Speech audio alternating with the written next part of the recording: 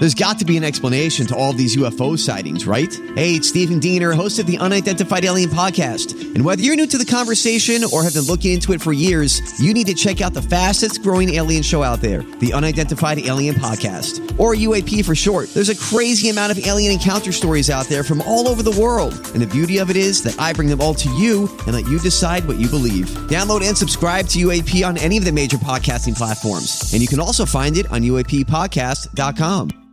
Hi, everybody. This is Adriana Trajani. I'm the host of You Are What You Read. I have the privilege of interviewing luminaries of our times about the books that shaped them from childhood until now. We get everybody from Sarah Jessica Parker to Kristen Hanna, Mitch Albom, Susie Essman, Craig Ferguson, Rainn Wilson, Amor Tolls, you name it, they come, they share. New episodes of You Are What You Read drop every Tuesday on Apple, Spotify, or any major streaming platform wherever you listen to your podcasts. We have solid information. The top of the hour means it's time for a Dirt Alert. An up-to-the-minute look at what's going on in the world of entertainment on My Talk 107.1. Tell us some behind-the-scenes stuff. Give us the dirt. Recently, one of the production assistants from the Netflix series on Jeffrey Dahmer revealed her experience on the show and how she feels about the series.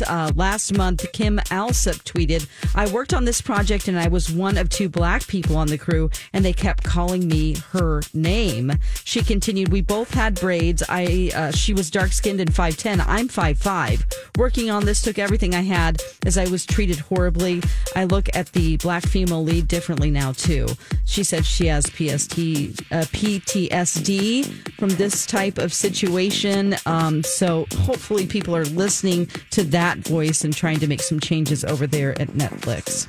Adam Levine, he's made his first performance since his cheating scandal that erupted last week at Shaq's he made his first appearance at Shaq's fundraising event in Las Vegas. The cheating did not happen there, but this is his first performance since all of that came out. Shaq did join Adam Levine and Maroon 5 during the song This Love.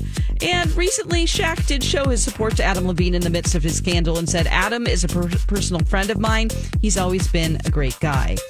Goldie Hawn, there's some cute pictures out there of Kurt Russell. Recently celebrated their granddaughter's 4th birthday by dressing up as Cinderella and Prince Charming. And Goldie Hawn shared the picture on social media and said, "Happy 4th birthday to our precious Rainy Rose." And then she said, "You are the real queen. We love you." That's the latest dirt. More stories like this on our app and mytalk1071.com.